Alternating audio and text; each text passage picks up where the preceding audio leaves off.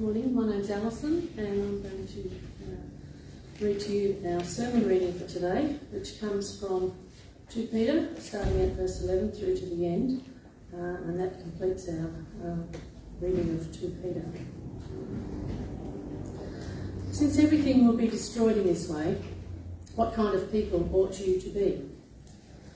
You ought to live holy and godly lives as you look forward to the day of God and speed its coming. That day will bring about the destruction of the heavens by fire, and the elements will melt in the heat. But in keeping with his promise, we are looking forward to a new heaven and a new earth where righteousness dwells. So then, dear friends, since you are looking forward to this, make every effort to be found spotless, blameless, and at peace with him. Bear in mind that our Lord's patience means salvation, just as our dear brother Paul also wrote with you the wisdom that God gave him. He writes the same way in all his letters, speaking in them of these matters. His letters contain some things that are hard to understand, which ignorant and unstable people distort, as they do the other scriptures, to their own destruction. Therefore, dear friends, since you have been forewarned, be on your guard so that you may not be carried away by the error of the lawless and fall from your secure position. But grow in the grace and knowledge of our Lord and Saviour Jesus Christ. To him be glory both now and forever. Amen. Well, friends, it's my privilege today to bring us to the end of our series in 2 Peter. And next week, I have the privilege of beginning our Christmas series. If I haven't met you, my name's Pete Stacey. It is great to be here. It's our usual practice as a church to work our way through various books of the Bible, week after week, month after month, year after year. And by doing so, we explore the whole counsel of God. And this year, we've journeyed through all of John's Gospel in quite a bit of detail, 1 Timothy and now 2 Peter. And we've also done some topical stopovers in books including Exodus, Deuteronomy, Psalms, Matthew, Romans, Ephesians, Jude, and Revelation. It's quite a healthy diet, isn't it? Exciting when I look back over it. And I mention that because as we approach the end of the year, it'd be great to spend time reflecting and to share with each other how we have grown by God's grace this year. For me personally, about 5 months ago, I preached on 1 Timothy 4, and verses 4 and 5 really stood out to me and have been so helpful to me ever since. You can look it up later. I can share the story with you later if you'd like to hear it. But today we're diving into this passage, right at the end of 2 Peter. So let's ask God to continue his good work in our hearts as we do. Let's pray. Dear Father, thank you for giving us everything we need for a godly life through our knowledge of you, and for the great and precious promises you have fulfilled in Jesus, our Lord and Saviour. Please help us to not only listen and understand, but to remember and obey what you show us today, that we may live holy and godly lives to your praise and glory, until we see you face to face in your eternal kingdom. In Jesus' name, amen. Have you ever ignored an important warning sign? Perhaps something like this: beware of falling rocks, or good old slip, slop, slap. Who remembers the ads for that? Too much sun exposure in the middle hours of the day, not a good thing. All these ones, don't drink and drive. I googled that, and the UK ones, drink, drive, die. So subtle. About 20 years ago, I ignored this one. I was living in Port Macquarie and I'd been invited to speak in a little church in Wauchope about 15 kilometres away. Now, we'd had a lot of rain, like at the moment, and the river was rising, so I left early to make sure I could get there. I need to get across the flat, and there was this sign. No worries, I knew exactly where the road was. So off I went, and water sort of building up at the front of the grill, and eventually I thought, nah, this is not a good idea. So in the next slight rise, I pulled off and parked the car high up on the bank at the side of the grass. And then there was a coach coming across. So I waved them down, they let me on, nice of them, jumped on, got across, spent the time with the congregation out there, went back to someone's place for lunch. Get this, we even had a boat ride over their back paddock, over the fence, through the bushland next door. It was awesome in this little dinghy. And didn't even think about the car. They took me back by another road, and well, you could still see the roof. Poor little Corolla, never fully recovered. Oh dear. In last week's passage, Peter finished with a clear warning. Verse 10 said this, "The day of the Lord will come like a thief. The heavens will disappear with a roar, the elements will be destroyed by fire, and the earth and everything done in it will be laid bare." Really reminiscent of that sheep and goats passage that was read out earlier. And as we come to the beginning of today's passage, right near the end of the letter, he asks a vital question in verse 11. "Since everything will be destroyed in this way, what kind of people ought you to be?" It's a good question. How would you answer it? Last week, we were encouraged to live as prepared people. Perhaps in the light of Jesus' return, the thing that's uppermost in your mind is sharing the gospel with your unsaved family and friends. Or maybe you know that you need to reconcile a broken relationship. Perhaps it's things like caring for the vulnerable, giving to the poor, visiting the sick or in prison. They're all good doing things. But Peter takes us deeper. What kind of people ought you to be? It's the inside, the heart, that matters most. If the heart is right, then the words and the attitudes and the actions will flow from that. For the external things, they provide a window to our hearts. So as Peter closes this letter, he answers his own question with three characteristics that shape the lives of all those who follow Jesus. Number one, we are to look forward. Secondly, be on your guard. And thirdly, grow. In fact, these three items form a good summary of the whole letter, really. So let's consider each of them in turn. Looking forward. 3 times in the next 3 verses, Peter says we are to be looking forward. Live holy and godly lives as you look forward to the day of God and speed its coming. That future perspective changes the way we live in the present. And then he says, that day will bring about the destruction of the heavens by fire, and the elements will melt in the heat. 20 years ago, I got caught in a flood near Warhoe. But God says a day is coming when all of creation will be caught in a consuming, destroying, refining fire.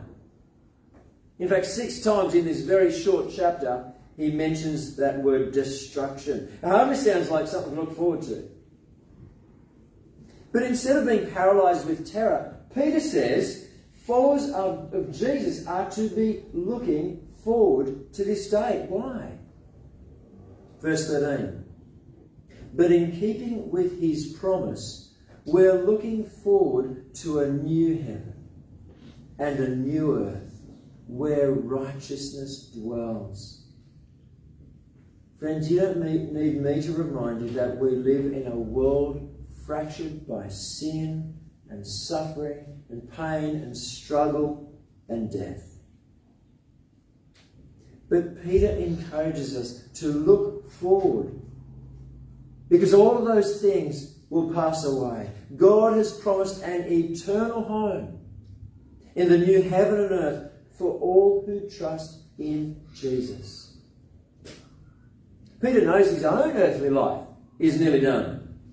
And so he urges others to follow Jesus and persevere in faith, hoping that they might enjoy and experience the hope in Christ that has shaped his own life.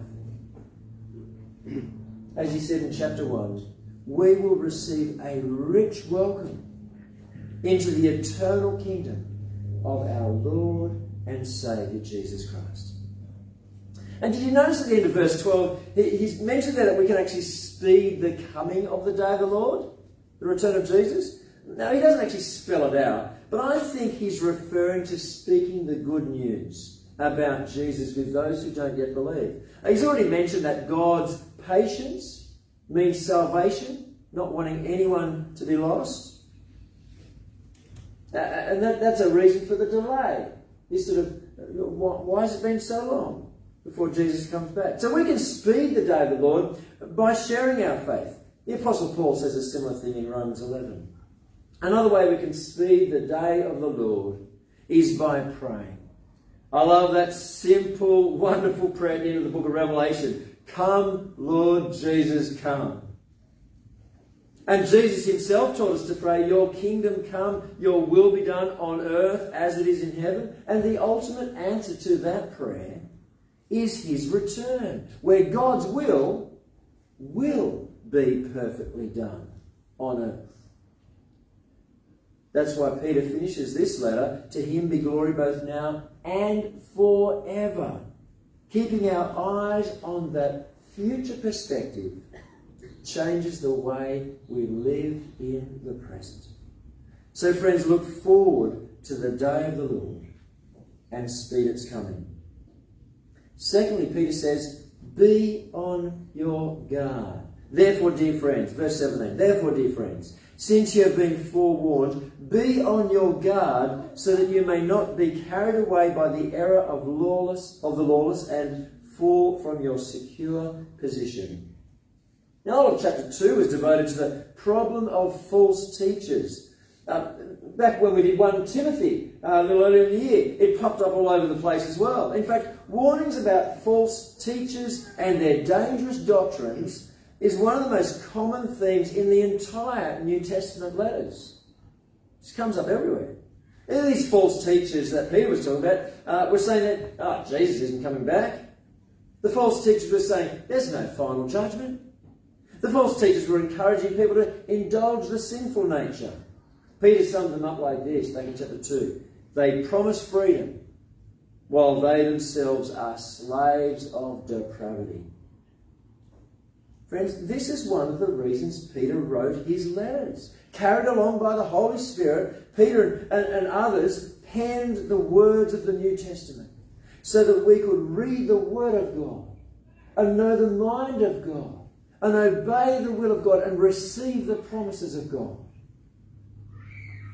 We put ourselves in great danger when we take it for granted or ignore it. But even with the Scriptures, Peter reminds us that there are some things that are hard to understand. I like how he points to Paul's writings at that point. I kind of wonder, I wonder if Paul, before he died, ever got to read this letter. Why are you saying that about my letters, Peter? He warns, some things that are hard to understand, which ignorant and unstable people distort, as they do the other Scriptures to their own destruction. So friends, I just want to share 3 tips to help us be on our guard. Number 1, know what the Bible says. Know the main message, the central truth. Know the gospel. The whole Old Testament, we'll be talking more about this next week, the whole Old Testament points us forward to Jesus. And the Gospels tell about his life, and his ministry, and his death, his resurrection.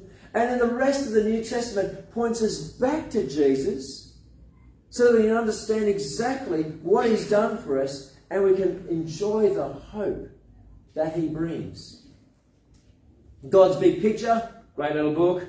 It's an excellent book that just helps us understand the major themes and the overall purpose of the Bible. Commend it to you, be a good Christmas gift. Number 2, listen to people who major on the majors and minor on the minors of biblical truth.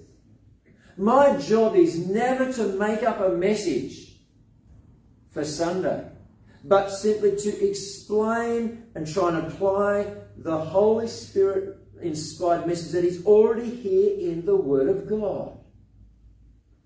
So I would encourage people to have a Bible open as they hear anyone up the front speaking from it. Third point, be very wary or don't listen to people who major on the minors or minor on the majors. It all sounds very musical, but it's not what I'm talking about. Yes, if a preacher or a church never talks about Jesus or salvation or sin, then don't stay there. Or if someone spends all their time and attention on one or two verses and they make big claims that are not obvious in the Bible verse, be wary. This often happens with biblical prophecies. Been a big theme in 2 Peter. People try and work out exact details of where and when and all this sort of thing in terms of Jesus' return. Friends, the purpose of prophetic truth is not speculation, but motivation. Peter wants to see people transformed, not just informed or asking curious questions without applying faith. And that leads us to the third and final point for today. In the words of verse 18, Peter wants us to grow in the grace and knowledge of our Lord and Saviour Jesus Christ. Notice that it doesn't say anything about grace growing. Instead, we're told to grow in grace. There's a vast difference between grace growing and our growing in grace. Grace, God's grace, never increases because it's already infinite. So it can't be more. It's everlasting, so it can't be extended. And because it's from God, it can never be less than the perfect grace it already is. Theologians sometimes use this word sufficient about God's grace. God has given us his grace, enough grace to perfectly do the job. God's grace provides us with everything we need for salvation and everything we need for a godly life. Remember a few weeks ago? That's how this little letter began. God's grace provides us with everything we need for salvation. If you look at the screen, that's Jesus, our Saviour. And with everything we need for a godly life. That's Jesus, our Lord. Jesus, our Saviour, our rescuer. Without Jesus, we are without hope and lost for eternity. But our spiritual life began when we understood his grace to us in Christ and accepted the forgiveness of sins and eternal life that he offers. But that's just the beginning, isn't it? That's not the end. That's just the beginning. Jesus is also Lord of our lives. He knows and understands life better than we do. He's the rightful ruler of our day-to-day attitudes and activities. What a wonderful Lord he is. So loving, kind, and wise. A growing knowledge of him through his word and learning to obey all he shows us. And an awareness of his gracious presence in our lives enables us to grow spiritually. And remember, a few weeks ago, where there is true life, there will always be growth. Yesterday I rode nearly 100 kilometres with Chris Gervin in the Southern Highlands. Because there's been so much water, rain, there's just water flowing all over the place. Along many of the creeks, there's these magnificent trees. This example. It reminded me of Psalm 1 verse 3, which describes the person with a growing relationship with God this way. That person is like a tree planted by streams of water, which yields its fruit in season and whose leaf does not wither. Whatever they do prospers. God's grace doesn't grow. It's already full and perfect. But Peter tells us to grow in God's grace. We are in the fertile soil of his perfect grace. We couldn't be in a better place. So let us grow. That's what Peter says in verse 11. What kind of people ought you to be? You ought to live holy and godly lives, allowing God's character to shape ours. Again in verse 14 he says, so then, dear friends, since you are looking forward to this, make every effort to be found spotless, blameless, and at peace with God. Holy, godly, spotless, blameless, at peace with Him. It's quite a list, isn't it? It's a short description of a changed life, of a person who by God's grace and power is being transformed day by day to be more like Jesus. As we seek to be transformed, as we see God's gracious work in our hearts, it gets quite exciting. And Peter helps us avoid the sin of pride by setting the compass of our hearts with his final words. To Him be the glory, both now and forever. And that, friends, brings us to the end of Peter's Holy Spirit-inspired contribution to the New Testament. As I conclude, I just want to say two things. Firstly, they do say that in your conclusion you should never introduce a new idea. I'm going to just break the rules here because I think it's helpful. I just want to say this. Nowhere in Peter's two letters or in any of his words recorded elsewhere in the New Testament does he ever support or even mention the central doctrines of the Roman Catholic Church, even though they look to him as their first pope. There's nothing about his or the Pope's supremacy, nothing about succession of popes, not a word supporting the infallibility of himself or any successors. In fact, he emphasises the exact opposite of that. So aware of his own failures. There's nothing about purgatory or penance or pilgrimages, power of the keys, indulgences, extreme unction, masses, prayers for the dead or praying to Mary or the saints. And nothing about transubstantiation, the central teaching of the Roman Catholic Church. Some of you have come from that background, you're very familiar with these things. I say all of this because there are many Catholics in our community, and many of them are lovely people with a sincere faith. But that faith is built on so many ideas that are simply not contained in the Bible. Friends, they need to hear the gospel and receive the grace of God, be liberated from so many unbiblical ideas. Friends, this is God's word that we've looked at today. And we've been reminded to look forward to the return of Christ and to let that reality shape our daily lives. We've been reminded to be on our guard against false teaching, so that our faith is not endangered. And we've been reminded to grow, to be proactive in the health and vitality of our own spiritual life, to grow in the grace and knowledge of our Lord and Saviour, Jesus Christ.